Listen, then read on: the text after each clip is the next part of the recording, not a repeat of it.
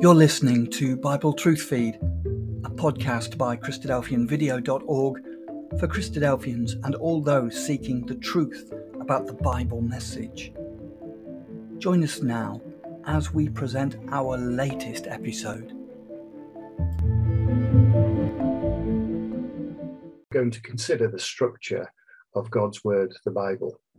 In particular, we're going to ask ourselves whether the fact that we now have a New Testament means that we can dispense with the Old. For those of you who like to use your time efficiently, that would be quite a big win in some ways, because pick up a Bible and actually 3/4 of what you're holding is Old Testament. But what is the Old Testament, and is it still worth our consideration and time now that the new has arrived? If you enjoy the material that we consider during this video, please feel free to subscribe to the channel. Similar videos are regularly uploaded. If there's any questions or comments which occur to you as we go through the material, please feel free to post and somebody will get back to you. Let's just have some context then in terms of the structure of the Word of God. There are Old and New Testaments, both of which have 4 parts. The Old Testament contains 5 books of the law, and then 12 books of historical record of God's dealings with the nation of Israel, 5 books which contain the wisdom and the poetry literature of the nation of Israel, and then 17 prophecies, which are messages that God sent the nation of Israel through his prophets. As far as the New Testament is concerned, we have 4 gospel records, 1 history of the new church, the Acts of the Apostles, 21 letters which members of that church received, and the book of Revelation. For those of you who like statistics, in all, there are 66 books which make up the Bible. 39 of those are in the Old Testament. The Old Testament was 950 years, there or thereabouts, in the writing, compared to only 50 years for the New Testament. There were 35 human authors involved in compiling the Old Testament, only 8 or 9 the New. And as you can see from the figures, the word count, the Old Testament really is the lion's share of the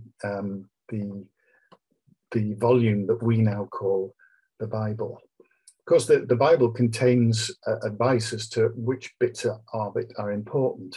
It was the Apostle Paul in AD 67 who wrote to his understudy Timothy that all scripture is inspired by God. So the Bible underlines the fact that whilst there are humans involved in this work, in fact, God was in overall charge. He was ensuring the quality and the quantity.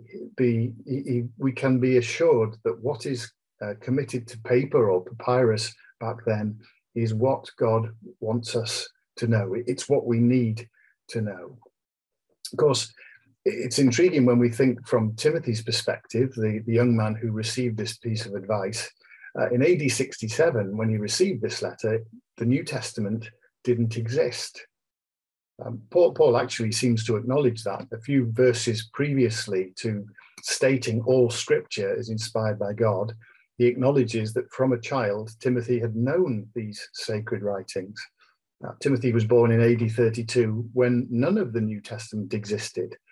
The first letter of the New Testament, the book, the Epistle of James, probably written in AD 45. Timothy was 13 years old by then. So it seems clear from Paul's writing that the scripture which he's referring to here is in fact the Old Testament, and yet it's inspired by God and is useful. So it would seem then that the New Testament is not necessarily a replacement for the Old. Why would the Old Testament be useful to Timothy? Well, of course, it would give him all sorts of context in terms of what he believed and understood as he learned from the Apostle Paul. If we open the Old Testament, we discover a series of useful pieces of information that put the work that's described to us in the Gospels into context. To start with, the Old Testament describes to us God's relation with humankind, the fact that we live on the planet Earth because God made the planet Earth. That's the very outset of the Old Testament, in the beginning, when God created the heavens and the earth. And it's not so long in Genesis 1 still, where we're told that God didn't just create the place we live in, God created us too. And when he created the human race, he made it a little bit different. It had the ability to think a little bit like him, to entertain the idea that there might be a God out there who is trying to deal with us. Of course, the Old Testament just doesn't tell us how we got here or why we're here. It also tells us why the world in which we live is like it is. So Genesis introduces to us the concept of sin, the fact that God, whilst giving the human race a lot of freedom and some responsibility, still explained that there were consequences if the human race decided to do things which were contrary to his will. That they were told that should they eat of a particular tree in the Garden of Eden, they would die, that they would become mortal, whilst they had been created immortal. As the Genesis record continues, it describes that that's exactly what happened. The human race decided to do what it wanted rather than what God wanted. And so they were told that having been created from dust to dust, they would also return. And the Genesis record continues to elaborate that it wasn't just one mistake. Very quickly, it became clear that the human race was vulnerable to sin. It couldn't resist sin. So by Genesis chapter 6, the time of Noah, God looks around in the world that he's created and sees that the wickedness of humankind was great, and that's kind of all they were doing all the time. And so the Bible tells us why we are here, how we got here, and why the world is like it is. The Bible quickly moves, though, to tell us that God did not give up on the human race, even if it was vulnerable to sin, which he is not. And so it's described how God continued his interaction with the human race and soon identified an individual with whom he could work. Abram was a man who had faith. He had the ability to believe what God was telling him and to act accordingly. And so Abram and men like him after him began to receive promises from God that God would act to restore the human race to a better position.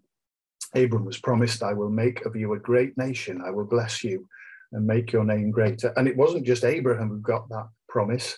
God continued to elaborate that, in fact, there was the potential in Abraham for all families of the earth to be blessed.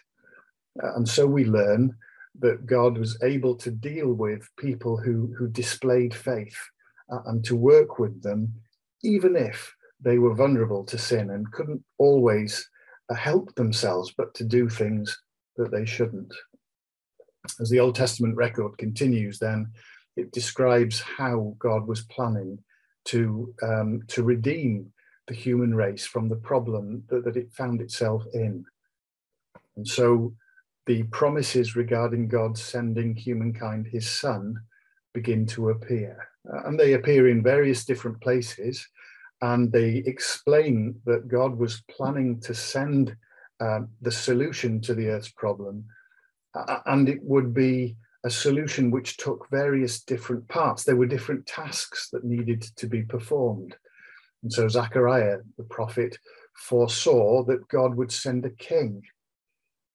Zechariah had a very specific vision. Lo, your king comes to you triumphant and victorious is he, humble and riding on a donkey, on a colt, the foal of a donkey. And so Zechariah looked forward to a time when God would send a king in this way. Of course, it wasn't just a king which the world needed. So if we look elsewhere, a servant was also required, somebody who would take on the role of doing the tasks which God required to be done so that the human race could be rescued from the predicament that it found itself in. In Isaiah, another prophet, we have these words, "Here is my servant whom I will uphold My chosen, in whom my soul delights, I have put my spirit upon him. He will bring forth justice to the nations. And so a servant was foreseen who would serve God, but also would serve his fellow mankind as he worked to help them to extricate themselves from the problem that they found themselves in. The Old Testament prophecies continue. This servant was going to take the form of a man. Zechariah again, chapter 6 this time. Thus says the Lord of hosts, here is a man whose name is the branch. And yet this wasn't just going to be any sort of man, because the Old Testament foresaw that this man would also be the Son of God. I will be a father to him, and he shall be a son to me.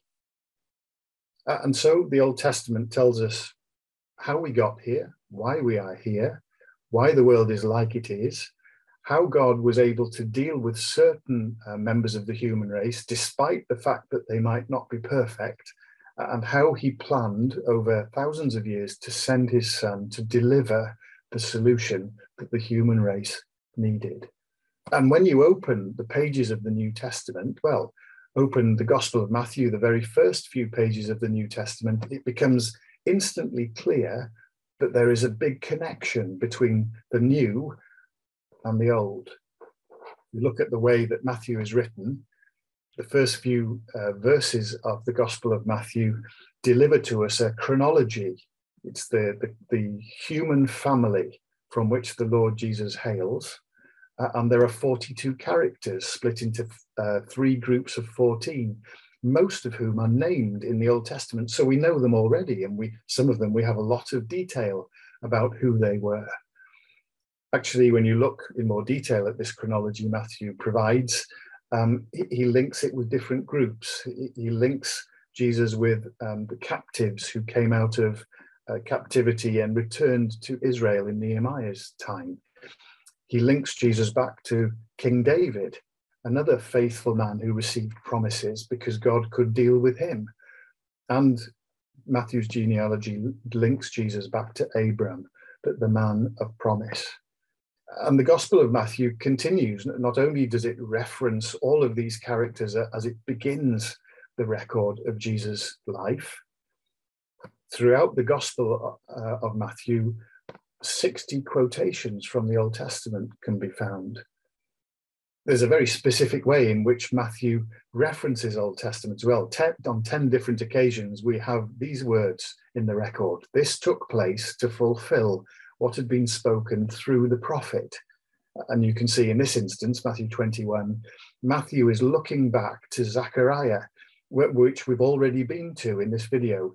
Tell the daughter of Zion, look, your king is coming to you humble and mounted on a donkey and on a colt, the foal of a donkey.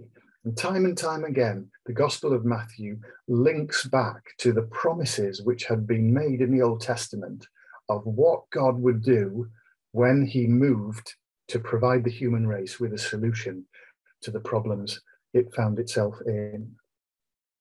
Because if you take a wider look at the New Testament, you find that actually Matthew sets a precedent which the rest of the New Testament continues. The New Testament as a whole contains around 280 direct quotations from the Old. As well as that, there are around 400 references to passages in the Old Testament, not direct quotations this time, but you see how much the New Testament looks back to that which had gone before. There are actually around 3,100 verses from the Old Testament which are quoted in the New. That's about 10% of the Old Testament record appears or reappears in the New. And Jesus follows that pattern. Of course, the Old Testament is Jesus' Bible. And he quotes from 24 of the 39 books of the Old Testament. And he does that on multiple occasions, around 80. Jesus actually fulfills 350 Old Testament prophecies in his life. So the connections between old and new are very considerable. when you look at the 4 gospel records together, you also see that they work together in harmony, not just between the gospel records themselves, but also with the Old Testament. Remember that the Old Testament predicted that the solution God would provide would take multiple forms. It would be a king, it would be a servant, it would be a human being sent for all people. It would be the Son of God. And actually, you look at the way in which God has caused the records of Matthew, Mark, Luke, and John to be inspired. They highlight and emphasize this role, or these roles that Jesus was going to perform. I'll just run you through it quickly. Matthew, it seems that Matthew focuses on the fact that God had promised to send a king. So the genealogy which Matthew provides us includes King David. Matthew tells us, it's the only record to tell us of the wise men who came and talked to King Herod at the time, and the question they asked him is, where is he that was born king of the Jews? So Matthew underlines the fact that what he's about to tell us, what he is recording us, is the arrival of the king that had been promised in the Old Testament writings. And this theme continues and is developed throughout the gospel. Nearly all of Matthew's parables, records of the teachings of the Lord Jesus, begin with the same words: the kingdom of heaven is like. So Matthew gives us the context of a king in a kingdom, dispensing the justice which the Lord God had sent him to do. There are 10 people who appear in Matthew's record who come worshipping Jesus. He was one worth worshipping, as a king is. But that's just Matthew's take on it. When we get to Mark, the context is slightly different. And now Mark seems to focus on Jesus' role as a servant. So although Mark's gospel is the shortest of all the gospel records, in fact, it contains more miracles than any other of the gospels. Jesus working for and working with the people that he had come to help. There's an emphasis in Mark's gospel on preaching, the fact that Jesus was working to convey the good news that his Father had sent him to deliver. And even the way in which the gospel is written emphasizes Jesus' work rate. 12 of the 16 chapters of the Gospel of Mark begin and. Not very good English, perhaps, and yet the words immediately, straightway, and the word and, they continually repeat to give us the feel that Jesus was working hard, and he was working all the time in the service which he came to deliver. And you can continue to see the aspects of the work of the Lord Jesus emphasized and highlighted. So Luke, not so much emphasis on a king or a servant, although Jesus was both. Luke emphasizes the fact that this was a human being. He gives us more detail about the birth of Jesus, about his childhood, the only record of Jesus as a child. At the age of 12, Luke describes how he went to the temple and how he began to interact with his human parents. Luke's genealogy goes right back to the first human being, Adam. Luke's the only gospel record who tells us that the shepherds came to welcome Jesus at his birth. And the shepherds had been told by the angels great tidings of joy for all people. That was the good news that was being delivered. This was a human who was coming for all humankind. And intriguingly, Luke's parables, well, whilst the same subject material is in both Luke and Matthew, if Matthew phrases them, the kingdom of heaven is like, Luke's parables tend to begin a certain man. And so the same elements of teaching are phrased in different context, in the fact that this was a man who had been sent by God to solve problems. And yet he was the Son of God.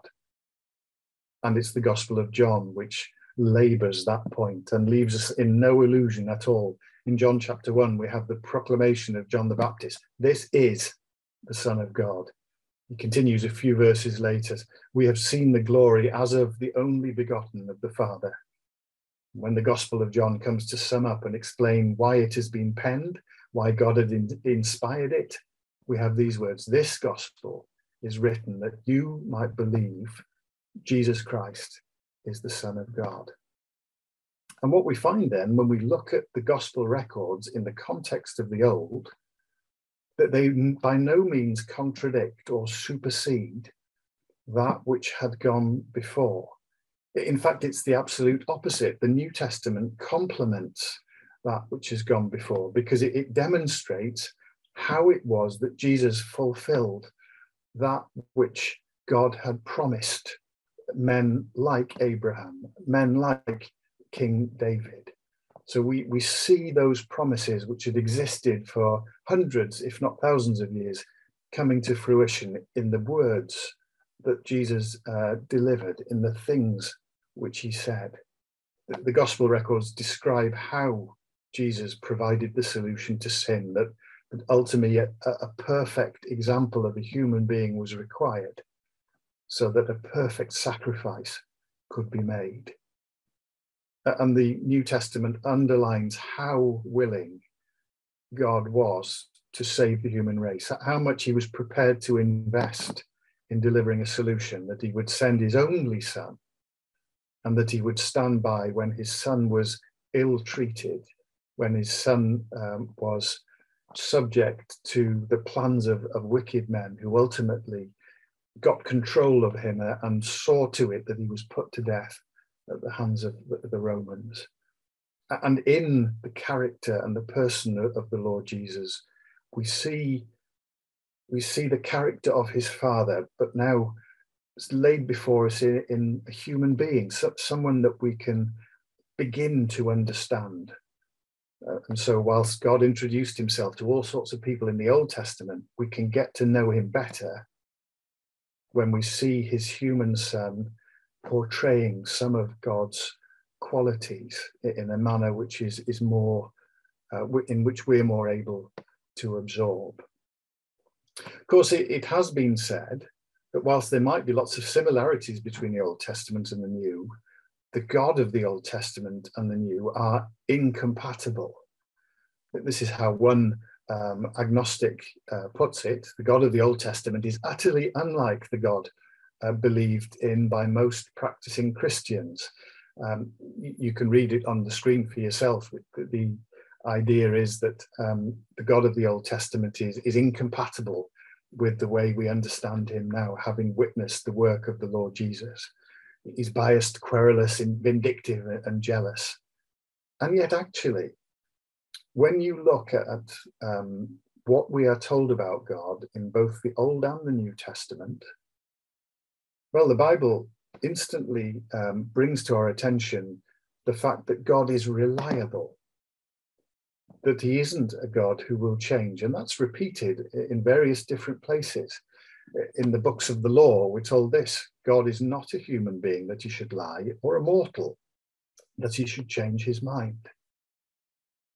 Continues the prophets: I, the Lord, do not change.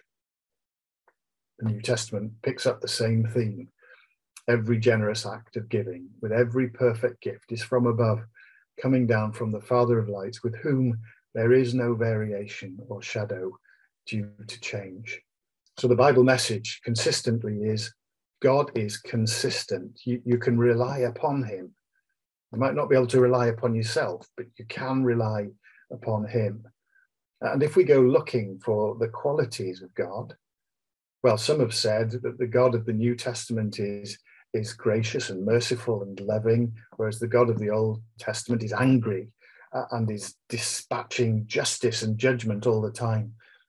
And yet, actually, if we look at how God describes himself, then there is consistency throughout the piece. That these are words which another faithful man, Moses, was given. Moses wanted to know more about God. So God asked Moses to hide himself in the cleft of a rock, and he passed by and proclaimed in front of Moses what he was: the Lord, a God merciful and gracious, slow to anger, and abounding in steadfast love and faithfulness, keeping steadfast love for the 1,000th generation, forgiving iniquity and transgression and sin, yet by no means clearing the guilty, but visiting the iniquity of the parents upon the children and the children's children to the third and the fourth generation. This is the God who, after Moses' time, was going to clear the land of Israel that he had promised to Abraham of all sorts of nations who had no interest in him. And he says to Moses there that he will deal with the guilty. And there are consequences that must follow sin. And yet, when he comes to introduce himself, the emphasis is on his mercy and his grace and his love, the fact that he will forgive sin. And if that's how God is introduced to us in the law, well, intriguingly, almost the identical words appear in all four parts of the Old Testament record. So here's the history, Nehemiah, the history of the nations who came back out of captivity. And in that record, we have these words: you are a God ready to forgive, gracious and merciful, slow to anger, and abounding in steadfast love. Almost an exact repeat of Exodus 34. And that repetition is consistent. So in the Psalms, the wisdom and poetry section, you, O Lord, are good and forgiving, abounding in steadfast love to all who call upon you. And for completeness, Joel repeats the same message. Return to the Lord your God, for he is gracious and merciful, slow to anger and abounding in steadfast love. So when we get to the New Testament, perhaps one of the most famous verses in the entire Bible, John chapter 3, God so loved the world that he gave his only begotten Son, that everyone who believes in him may not perish, but have eternal life. Indeed, God did not send the Son into the world to condemn the world, but in order that the world might be saved through him. And what we find is that John is stating there, not something new, not something that replaces that which had gone before, a change of direction or a change of philosophy. No, not at all. In fact, what John is doing is emphasizing that now in sending his Son, God was moving to deliver that which he had already promised. And what God was doing was consistent with the mercy and the grace and the love and the forgiveness which he had proclaimed to all those who had gone before. I said that some have said, well, the God of the Old Testament is a God who dispatches justice and who is angry with sin. And yet actually, when we look in the New Testament, that characteristic also comes through. In Hebrews 13, we have these words: the Lord disciplines those who he loves and chastises every child who he accepts. So there is an acknowledgement that God will challenge those who are seeking to follow him and thereby teach them and help them to develop. In Romans, we have an acknowledgement that God still gets angry with sin. The wrath of God is revealed from heaven against all ungodliness and wickedness. And actually then what we have in the Old Testament and the New is it's a consistent picture of the Lord Jesus. And for that reason, when Jesus himself addresses this question of whether the gospel records, the coming of the Son of God, the record of all he did and all he said, whether those things supersede everything that had gone before, he is categoric in stating that that is not the case. Do not think, Jesus said, that I have come to abolish the law or the prophets. I have come not to abolish, but to fulfill. For truly I tell you, until heaven and earth pass away, not one letter, not one stroke of a letter will pass from the law until all is accomplished. And Jesus is clear then that what he is doing is not abolishing, wiping away that which has been. That the word fulfill, which he uses there, has the meaning that Jesus came to deliver that which the Old Testament had been looking forward to. And that's not just in his first coming, in the life which is recorded in the four gospel records. In fact, the Old Testament contains prophecies of God's kingdom on earth, which will be established when Jesus returns to this earth. And that's another reason to spend time reading the Old Testament, for it contains prophecies of work which Jesus hasn't completed yet. So in fact, then, to understand the magnitude of what Jesus has accomplished, we need to appreciate what went before. Somebody tried to paraphrase it like this: to ignore the Old Testament is like making a new friend and never asking them about their past. And that's exactly what the Old Testament does. It provides the context to the one who came and proclaimed that he would be the friend of all those who followed him. And so to understand what Jesus accomplished, we need to appreciate how we got here and why. We need to appreciate why the world is like the world is, and why sin is such a problem, and why we are vulnerable to it. We need to understand that for thousands of years, God has been seeking to work with the human race, even if they're sinful, and he's been doing that by looking for faithful people who would believe him in what he said and try to obey that which he asked them to do. And ultimately, in understanding more fully the life and the accomplishment of the Lord Jesus Christ, we need to understand how committed God was to delivering a solution, that he was prepared to send his only son to do something that no one else could. And whilst Jesus accomplished extraordinary things, still we need to understand that there is more to come when he returns to accomplish all things, just as he says there in Matthew 5 and verse 18. So hopefully we've been able to see there that the Old Testament, whilst it might be called old, is not something that we can dispense with. It's not something that is superseded, not something that contradicts the new, but rather it provides context for the new. In fact, without the Old Testament, it's very difficult to understand fully what Jesus accomplished when he came, and thereby to understand how we should live our lives, to follow the example that he set. I hope you found this video useful. As I said, if you did, then please feel free to subscribe to this channel so that you'll be made aware of new material when it's posted. If anything I've said has conjured up a question for you, or something you want to comment on, please feel free to post and somebody will respond. Thank you.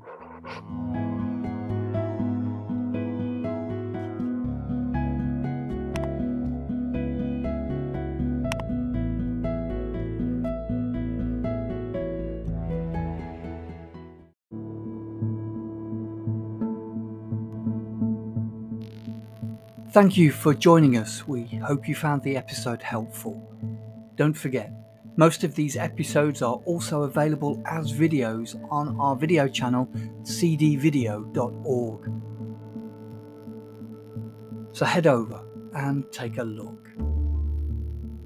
If you have any comments or questions or suggestions, please get in touch or leave us a voice message. We love to hear your feedback. You can email us at btf@cdvideo.org. If you enjoyed the episode, then please share it with others. Until next time, may God bless you in your studies and your walk towards God's kingdom. Amen.